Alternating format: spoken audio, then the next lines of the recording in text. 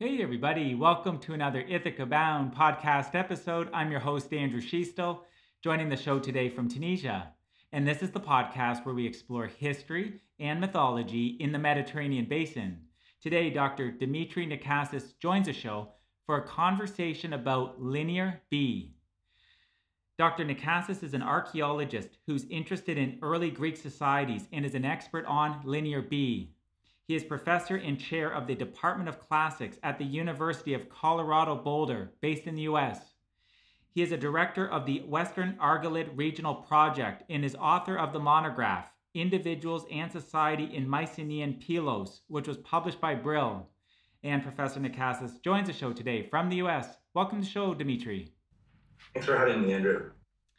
So, to create sufficient background and context for the conversation, Dimitri, and then we'll work our way into the details.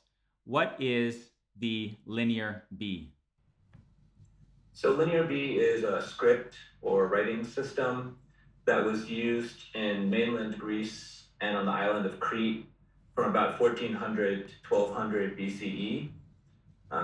It's a writing system that we know was primarily used to write on clay tablets and clay ceilings, and was used, as far as we know, almost exclusively for administrative texts.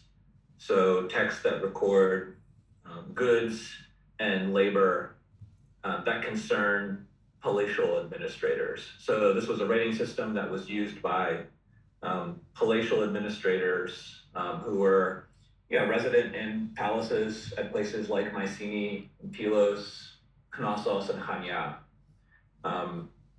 It's possible that it was used for other purposes, but for the moment, it really looks like its primary purpose was administrative. You mentioned Crete. I believe you used the term mainland Greece. That was a sense I got. Yeah. What's the first? What's the not necessarily the first, but what's the earliest attestation of it? So when you and scholars have looked through the evidence that have looked through the linear B, that corpus, and we'll get into what that corpus is a bit more. What is where is it believed that it was first used? That's in the evidence, that's in the records. Well, like many things with Linear B, that's a little bit controversial, although I think there's a consensus now forming that the earliest Linear B is attested at the site of Knossos on the island of Crete. A Belgian scholar named Jan Driessen, argued about 20 years ago that there's one particular deposit at Knossos called a deposit from the room of the chariot tablets, which John Chadwick, who had been involved in the decipherment of Linear B, had argued that the tablets from the room of the chariot tablets were school texts. They were texts of a scribal school, but that argument has not been successful or popular. And Driessen made a really persuasive argument that this was the first deposit that we know about of Linear B, and he dated it to the beginning of the 14th century BCE, so around 1390 BCE or so. And there's some people who disagree with that interpretation, but I think almost everybody working in Linear B thinks that Driessen is right. The problem with the argument is not anything having to do with Driessen, but just the fact that the Palace of Knossos was excavated over 100 years ago, and the way it was excavated and the records that were kept make it very difficult to nail down archaeological arguments in a way that's going to convince everybody. The one thing I also should have added about my definition of Linear B, thinking about it, is that it was deciphered in 1952 by Michael Ventris, an English architect, and Ventris proved that Linear B was used to write the Greek language. So an early form of the Greek language, but something that's recognizably Greek to people who know ancient Greek.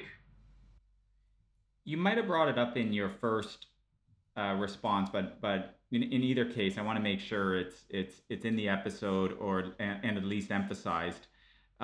What civilization or civilizations is it associated with? Yeah, so the Linear B is associated with an archaeological culture that we call Mycenaean. So I think there's a tendency to think of the Mycenaeans as a group of people, but actually we don't know what they called themselves. We don't know that they identified themselves as a group. It's an entirely modern terminology that we use. So Minoan is the same way, right? Minoan is a word that moderns made up, and Mycenaean is a term that moderns made up um, to describe this archaeological culture. So I think it's really better to think of it as an archaeological shorthand, right? We don't know what these people call themselves, or we. I'm repeating myself, but yeah, we don't know that they identified themselves as a group, but we don't. And if they did, we don't know what they called themselves. Um, You picked up on my civilization or civilizations in the question. Crete. right. But the easy thing is to say, Linear A, the predecessor of Linear B is Minoan, and Linear B is Mycenaean. If we're thinking in kind of broad categories, that's the way to think about it. Okay, so let's touch base on that for chronology, and as a reference point for everybody listening. Linear A was covered on the show recently, so there is an episode that acts as an overview on the Linear A. The guest was Dr. Brent Davis of the University of Melbourne. That was published on August 18th, 2021 as a date reference point for everybody. So to follow up on the latter point you just made there, Dimitri. So can you speak about the chronology, what scholars know about the chronology between Linear A and Linear B, and if there's any known or inferred relationship or association between those two writing systems? Yeah, there is a relationship. There isn't a chronological overlap, basically. So Linear A, the last is used until the end of the the Neopalatial period on Crete. So around 1450 BCE is the end of the Neopalatial period on Crete, and Linear A doesn't stop entirely as a script, but it stops, 99.9% as far as we can tell of the use of that script ends. There are a couple of artifacts that are later that are written in Linear A. But basically, Linear A ends around 1450, and it ends so abruptly that that people think that it was effectively ended as a kind of conscious act. John Bennett has a nice article about this. And then Linear B, as I pointed out, our earliest attestation of Linear B is about 60 years later in the Room of the Chariot tablets. There's a very strong connection between the two scripts, as the names indicate. The names were given by Arthur Evans, the excavator of Knossos. He's the one who found the first Linear B texts. And he noticed that he had three scripts at Knossos. One script that was a bit more pictographic or hieroglyphic, and he called that script Cretan hieroglyphic. And then two scripts that were more linear. The form of the signs was more linear. But he recognized that they were different from each other. And so one he called Linear A, which he thought was earlier, and he was right. And one called Linear B, which was later. So there are a number of signs in Linear B that also appear in Linear A, and a number of the way in which signs are formed in Linear A and Linear B are similar, or even the same. So everyone has known for a long time that Linear B was almost certainly developed from Linear A. That is to say, Linear A was used to write some language. We don't know what language that was, but it doesn't appear to have been Greek. And then when that script was adapted to write Greek, some changes were introduced to form a new script, which we call Linear B. That's the sort of standard story. There's actually a new book by Esther Salgarella, which argues that that's not a good way of thinking about it, that Linear A and Linear B are in fact the same script, and that what we're looking at is just chronological change over time. That the similarities between Linear A and Linear B are such that we're talking about the same script. And that makes sense in a way, right? Because writing systems can be, or scripts can be adapted to write different languages. So, the script that we use to write English can also be used to write Turkish. And Arabic script can also be used to write Arabic and Turkish. It used to be, right before the reforms, Turkish used to be written into Arabic script. So you can have a single script used to write different languages, and you can have changes over time in that script that reflect the needs of the writers of that script. So whichever interpretation you prefer, there's a very close historical connection between Linear A and Linear B. They're either the same script, or Linear B is a kind of offshoot of Linear A. Okay.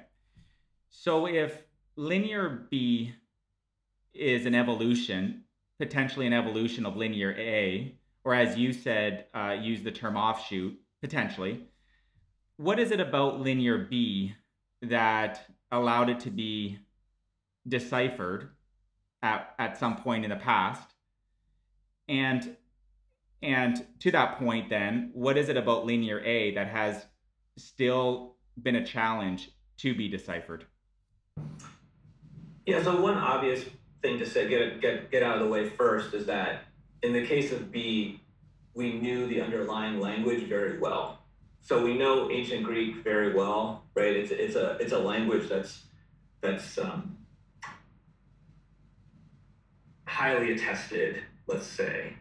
And it's always possible that the underlying language of Linear A, the language that was being written with Linear A, is a language that is unknown to us or not very well known to us. So no matter how good you are as a decipherer, if you don't know the underlying language, you're never going to have the kind of decipherment that we're talking about with Linear B or Egyptian hieroglyphic or something like that, right? There are more Linear B tablets than there are Linear A tablets. There's just more text in the case of Linear B, and I think that's a big advantage. We have thousands of Linear B texts, and we have, I'm probably going to get this wrong, but I think we have more in the hundreds of Linear A texts. So there's a quantitative dimension. The other thing I would say is that Linear A texts, the administrative texts at least, there's some other ritual texts that are different, but the administrative texts tend to be very short. So a typical Linear A administrative text will be, word, number, word, number, word, number, word, number. And in cases like that, I think it's very difficult to discern patterns. I've worked on this a little bit, so I know the frustration that working with Linear A entails. Linear B tends to be a bit more formulaic. So we have Linear B texts that repeat formulas over and over and over again. So for a good example of this are texts that have to do with landholding. There are landholding texts in Linear B from Pylos, where you have the name of a person. Well, now after decipherment, we know the name of a person, that person's profession or some kind of designation about what that person does, and then a formula, right? Has this plot of land so much seed, and then the amount of seed that's required to sow that plot of land. So as some indication of the size of the plot of land. And even before the decipherment, people could tell, like, oh, there's a slot that changes here. There's a slot that is more limited here, the sort of professional designation, and then a formula, right? So I think that the formula is something that allows for um, discerning patterns, which is something that's harder to do with linear A. But in fact, the big breakthrough with the decipherment had to do with finding place names in the Knossos text. So Ventris was able to, kind of with a lucky guess, identify some places in the Linear B tablets whose names hadn't changed, whose names hadn't changed from the Bronze Age to the Iron Age. And so we knew the names of some of these towns in Crete, and that was one of the big breakthroughs. Um, so yeah, I think there's a lot of different things that make Linear B a little bit easier to work with, or more conducive to decipherment. But the main thing is just having the texts and knowing the language. I think those are the two main things. Thank you for expanding on that, Dimitri.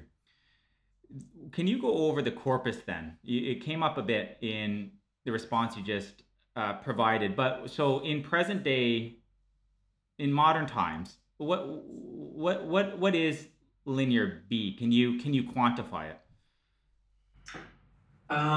Yeah, somewhere I have these figures in my book. I don't have them off the top of my head, but the the sites that have the most Linear B tablets are Pylos and Knossos.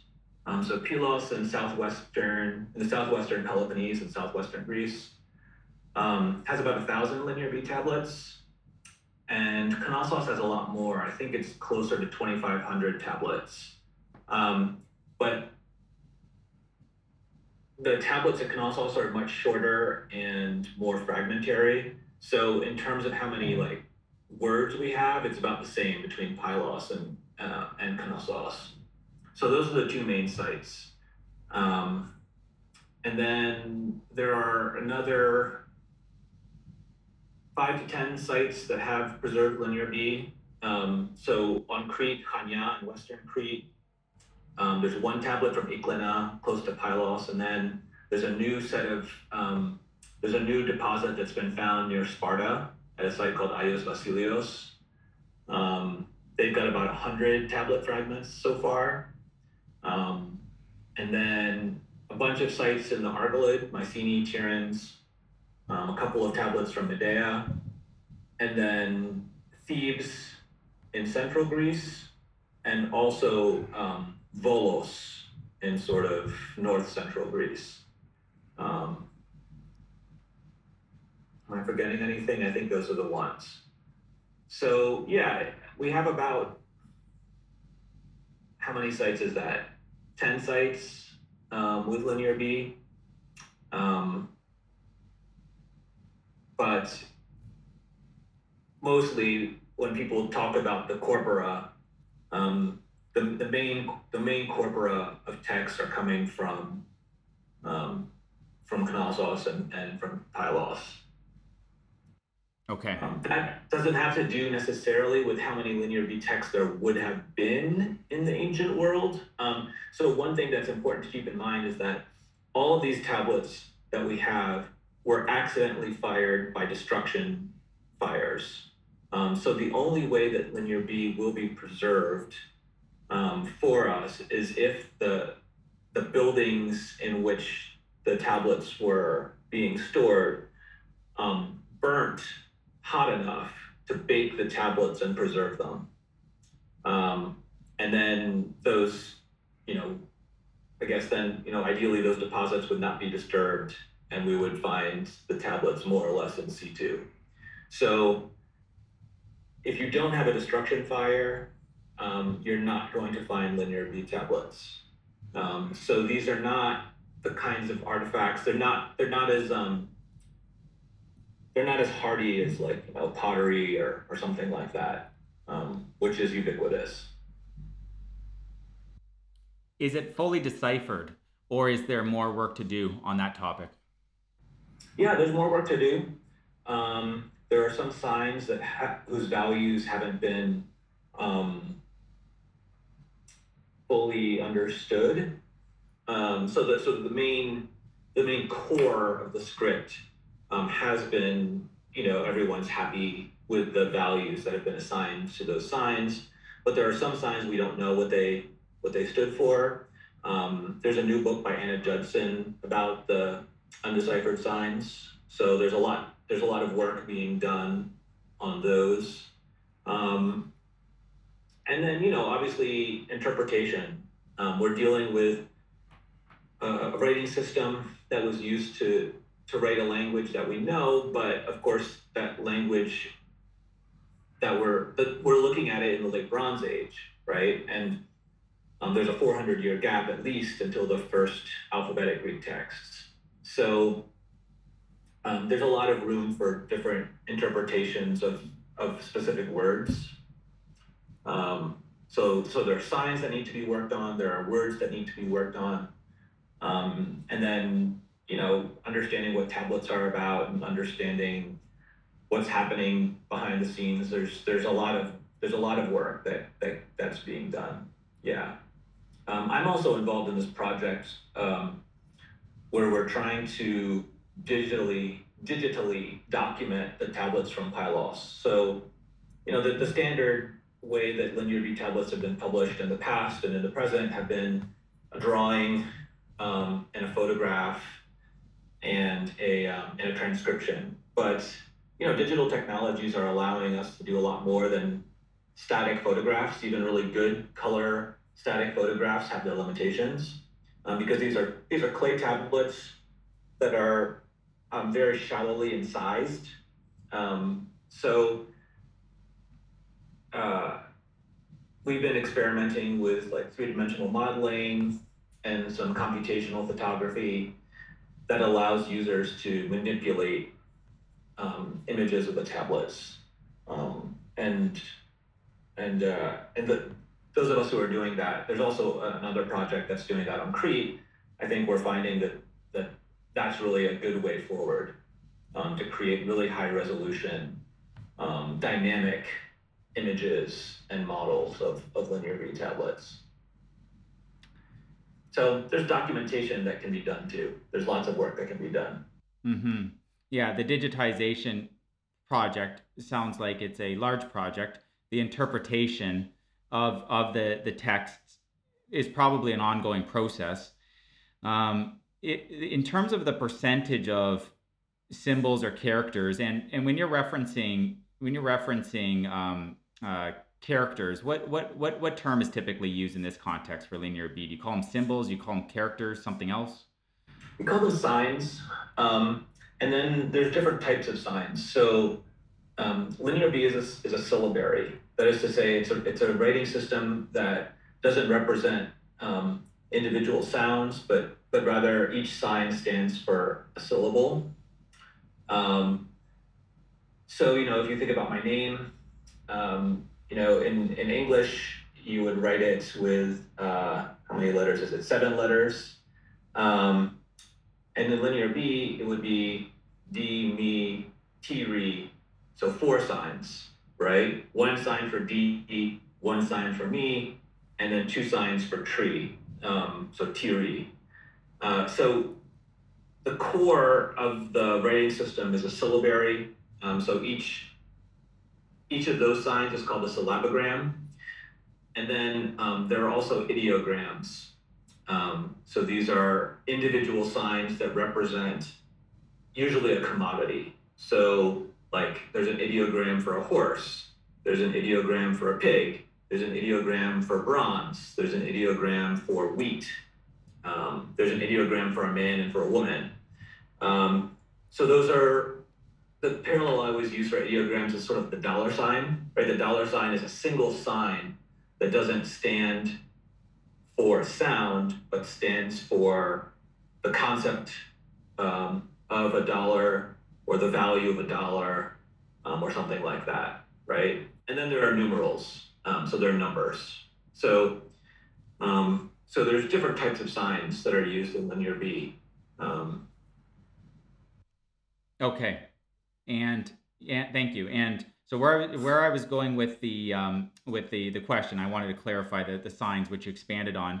So if you were you said in a couple responses ago, it's not fully deciphered, but it sounds like certainly a percentage of it has been. You mentioned there's still work being done on some additional aspects of it. If you were to this is as a rough estimate, if you were to estimate what percentage of it has been deciphered, and then therefore as part of that response, we'll know how much work is still needed to be done. What percentage of it do you believe is deciphered?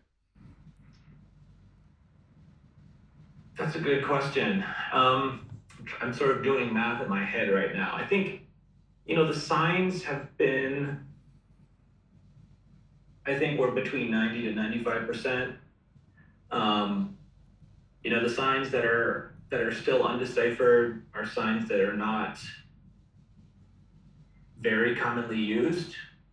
Um, so the most commonly used signs have, for the most part, been deciphered. There's some commonly used ideograms where I think there's still some debate about what exactly they represent. So there's an interesting debate, for example, about the wheat, the ideogram that's conventionally understood as indicating wheat, and the ideogram that's conventionally understood as indicating barley. Have those been correctly identified? Um, but I think there most of the work was done, most of the progress was made quite early. Um, and then in terms of the texts, I do think we have a pretty good grasp on what most texts are about. Um, so maybe in the 80s, 80% or so, 85%. Um, a lot of that work was done in the sort of first generation after the decipherment. So in the 60s and the 70s and in the 80s, that was the main work that was being done in Linear B, was figuring out, what are these tablets? What are individual tablets and sets of tablets? What are they really about? What are they really telling us? So I think a lot of the work that remains to be done is more interpretive on a further. I'm not explaining this well. I guess I think that there's still a lot of work to be done about general interpretation. That is to say, taking the text that we have and trying to say something more about the society that produced the texts, the economy that underlies the text, the political system that underlies the text. So that kind of work. But that being said, I don't mean to minimize the importance of sort of fine-grained technical work, because I think that we're always going to need, any good interpretation of Linear B is going to require that kind of fine-grained, sort of super detailed analysis of the texts. We can't allow ourselves to treat the text as abstractions. They're real artifacts made by real people, and I think the more we keep that in mind, the better. So I think that it would be a mistake in some ways, as the way I formulated this, I sort of feel like I've implied that these different levels of interpretation are separate from each other, and I don't think that they are. I think that each of them informs the other. So these kinds of work on signs informs interpretations of society, and so we need to keep doing and revisiting, right? Because the other thing about any good scholarly work is that it revisits old interpretations and tries to re-establish whether or not those interpretations are sound or not. So we don't want to be stuck in a place where we just assume that everything that's been said in the past is correct and we just move forward. We also need to look backwards and make sure that we're on sound empirical footing. Sorry, I'm giving you really long answers to your questions. It's great. It's great, Dimitri. And when you mentioned the interpretation as being work that still needed to be done, even the first time, I understood it, because the show covers history and mythology every day. So these kind of items and considerations comes up frequently. I've done an entire episode uh, um, where for most of it it was looking at funerary evidence, for instance, because we're so far back that funerary evidence for the period of time was what scholars rely on to understand how the given civilization in that case lived and functioned. Other times scholars are looking at who's writing about what topics and trying to perceive what level of biasness is there. And all the time I understand scholars in the work that they're doing are learning new things that may not have been known in the past. So you're coming through loud and clear and providing excellent value. Does an alphabet do you consider an alphabet to exist as part of this conversation? Yeah, so it's different. It's distinct from an alphabet. Linear B isn't an alphabet. It's a syllabary, and so it's the principles along which it operates are different. Um, so yeah, it's important to keep in mind that it's separate and apart from the alphabet, and that's been something that actually, a lot of when Linear B was deciphered, people who were well placed to understand the decipherment were scholars of ancient Greek. And of course, those scholars of ancient Greek were used to thinking about Greek as an alphabetic script. And so often you'll read people say a linear B is not a good script for writing Greek. And that might be so, but it worked well enough for 200 years. And I do think that there's a little bit of a bias against it because it's so different from what people were used to. So, for example, a lot of Greek words end in a consonant. So my name, Dimitri, really is Dimitrios, right? Dimitri is just short for that. And so that final sigma, the final S sound in Dimitrios, is not represented in Linear B. Linear B doesn't represent final consonants almost all of the time. So a name like Dimitri wouldn't indicate the final S. And if you're used to writing Greek in an alphabet and you're used to writing that S, the idea that you would have a script that writes Greek that doesn't represent that final sound is bizarre to you. But I think we shouldn't judge. I think it's a mistake to judge a rating system on the basis of another rating system that you just happen to know well, right? So yeah, not an alphabet. Okay. How many symbols exist? So syllabograms, there are 87. And then ideograms, I think it's over 100. I'm pretty sure 143 is the number that I have here, that represent different commodities and so on. So yeah, in all, over 200 signs. Okay. Yeah, and I flagged after calling it symbols. I guess that's my go-to habit. Yeah, I flagged it right after saying it. So yes, yes, thank you, Dimitri. Um, so you mentioned this in one of your early responses. It could have been your first response. Some of the things that were written about what the writing system was used for. can you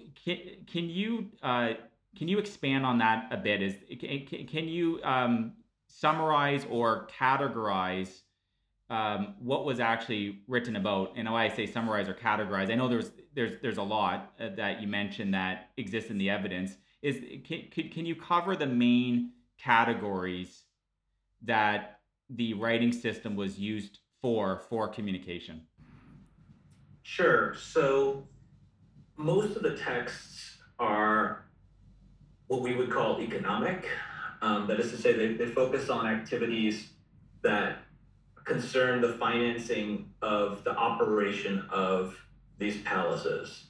So, taxation, for example, agriculture, animal husbandry, craft production, and so on. So, as I mentioned before, the texts are used as administratively. You can think of them as the sort of receipts of a large economic operation um, that is administered from the palace centers. And so the palaces are collecting material. They're so taxation, for example, agriculture, um, and then they're manipulating that material. So, for example, animal husbandry is a big area of activity in Linear B. Why are they interested in the animals? Well, largely because of they're interested in sheep for their wool, and that wool is then being woven into textiles. So the wool from these flocks of sheep are then being allocated to work groups that weave, that clean the wool and make it um, capable of being woven into cloth. So so sometimes you can see commodities moving through the Linear B text in that way. And agricultural goods are being distributed to workers. They're also being used to furnish large-scale feasts, um, parties that the palace is either sponsoring or coordinating, um, and so on and so forth. So, you know, there's a tendency to think of these texts as kind of boring. Sometimes people would call them laundry lists as a kind of insult, because again, the study of ancient Greek is focused on ancient literature, and people were disappointed when the texts that were found didn't have any literary qualities. But there are a lot of things that we can learn about the societies that produce these texts sort of indirectly, right? So, for example, we can name the gods, um, some of the gods at least, that were worshipped by Mycenaeans, um, not because the texts are interested in telling us that information, but because the texts are interested in tracking goods, some of which are being given to religious entities. And what's kind of interesting there is that a lot of the gods that we see in the texts of Linear B are gods that we know from later Greek religion and mythology. So Zeus and Hera, Poseidon, Dionysus and Hermes, Artemis and Ares, Hephaestus indirectly, are just some of the gods that we know about from later Greek religion. So although the texts themselves are focused on stuff, by reading them through our own lenses, we can figure out more about the societies that produce them. Does Athena come up in Linear B? Maybe once. There's a text from Knossos that, and the recipient is Atana Potinia. So Potinia is a deity worshipped in the Bronze Age. It looks like that's her name. Patnia. Patnia becomes a kind of epithet or honorific that means mistress, the powerful female one. But in the Bronze Age, this seems to be the name of a goddess, Patnia, and then a female goddess, right? And then Atana should be the genitive of a place. So plausibly, Athanas, that's to say, of, so then Atanapotinia should mean the mistress of Athens, the Patnia of Athens, which very well could be what later becomes Athena. But that's only one attestation on one text from Knossos. So probably Athena, but not Zeus, for example, who shows up in lots of texts at lots of sites. Okay, it makes for an interesting consideration, though, or considerations on that point that you made. Yeah, and it informs our understanding of the history of Greek religion to a certain extent. I mean, for example, if you look at older texts that were written before the decipherment of Linear B, Dionysus was considered to be a recent addition to the Greek pantheon, right? And we now know that that's not the case, or at least he is well established as a deity already in the late Bronze Age. So yeah, it's not that Linear B tells us everything. I don't think that the absence of a goddess, so Demeter, for example, the goddess of agriculture, doesn't appear in Linear B, as far as we can tell. I'm not sure that we should conclude from that Demeter was not worshipped in the Bronze Age. But when you do have positive evidence, right, that Dionysus was worshipped as a deity in the late Bronze Age, and that's something you can do something with. Well, let's talk about positive evidence as a segue. So, does it really not show up after? I think you said the 1200s. Please bring it up in your response as necessary. That it stopped being used. So after the 1200s, is there really no evidence of it being used again? Yes, and that's not too surprising. So as I mentioned, Linear B is used as an administrative script. It is strongly associated, maybe even exclusively associated with palatial administration. And after 1200 BC, around 1200 BC, a bunch of palaces are destroyed and they're not rebuilt, and the palatial system is never rebooted. So the palaces go away, and at the beginning of the 12th century BC, and Linear B goes away with them, and the palaces don't come back, and Linear B doesn't come back. So that's consistent with our understanding of Linear B as a tool of palatial administration. The only way in which Linear B survives is that it survives. There's a script on the island of Cyprus. Sorry, there's a script on the island of Cyprus, which continues to use a similar system of writing and some of the same signs. And that script is used until the 4th century, or is it the 3rd century BCE? So on Cyprus, there is a continuation of this family of Aegean scripts, the sort of Linear A, Linear B family. But Linear B itself dies with the palaces.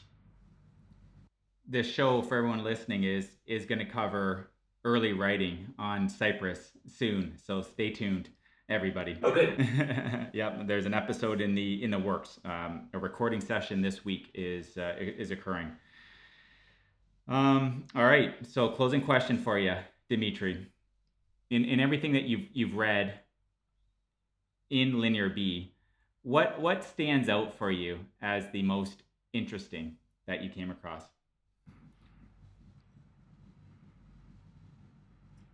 I think I'm going to talk about the longest sentence in all of Linear B, which is from the site of Pylos, and it's in a landholding text. And the sentence says, Erythra the priestess has and claims to have a true benefit for the god, but the local community says that she has a different type of landholding. And the reason why I think it's interesting, what's cool about Linear B is that it opens this window into a society that we would otherwise have no access to, right? Um, a real historical person whose name was Eritha, who was a priestess, right, engages in a dispute with the local community about the status of her landholding. And she's claiming that she has a special kind of land, what I've translated as true benefit, um, because she's holding it on behalf of the god, for the god. And the local community is like, no, that's not the status of your land. You have a regular type of land, uh, Kekemena land. Yeah, we would have no way of knowing about this kind of thing outside of the interpretation of the texts, and it raises all kinds of interesting questions. The kinds of questions that I think people have been interested in asking, and that we need to continue to ask. What's going on here? What is the substance of the dispute? But then also kind of building out from that, right? Who is Eritha? What's her angle here? What about the local community? What is its angle? What is the composition of the local community? What kind of system is in place? What kind of landholding system is in place that makes this kind of dispute possible? Who's going to adjudicate this dispute? Because apparently it seems like from the text it hasn't been adjudicated. Because if it had been adjudicated, then the scribe would have written, Eritha has this kind of land, right, and left it at that. What's the role of women in the society? Is Eritha a good representative of the role of women in this society, or is she more special because she's higher status, because she's a priestess, right? How is land distributed? All of these questions bear on this one sentence. And, the job of Linear B scholars in some ways is to try to answer those questions the best they can by looking at all the parallels, looking at all the landholding tablets, looking at all the references to priestesses, looking at all the references to the local community, right, and trying to put a picture together. Now that's hard because the tablets, one way of thinking about this, the tablets shine a very bright light on a very specific spot. And what we're trying to understand is the context around that spot. But the context around that spot is in the shadows, right? And so largely what we're trying to do is we're trying to put together a puzzle in a way where we only have a couple of the pieces. Now that's always going to be a difficult, and it's always going to be a difficult process, and we're never going to get, hard answers. But it's our job to try to approach something that's satisfactory. And I think that's the excitement about Linear B, is that you really come into direct contact with real people trying to live their lives. And it's our job to try to figure out what those lives were like, and what the social system surrounding them, how that system enabled and constrained them in their attempts to get through, to live their lives. So yeah, that kind of direct access to something like that, I think is exciting. It opens up understanding. And and this has been such a fascinating conversation. Dimitri, thanks for coming on the show. Thank you for having me. It's been a real pleasure. So again, everybody, as I mentioned at the start of the episode, Professor Nick Cassis is a director of the Western Argolid Regional Project. He's also author of the monograph, Individuals and Society in Mycenaean Pylos. I'll drop links to the project and the monograph in the show notes on the ithacabound.com's associated subpage to this episode. Dimitri and everybody listening, as always, wishing you a marvelous journey. Bye for now. Hey again. If you enjoyed today's episode, please subscribe to the podcast, and I wish you a bountiful rest of your day. Bye for now.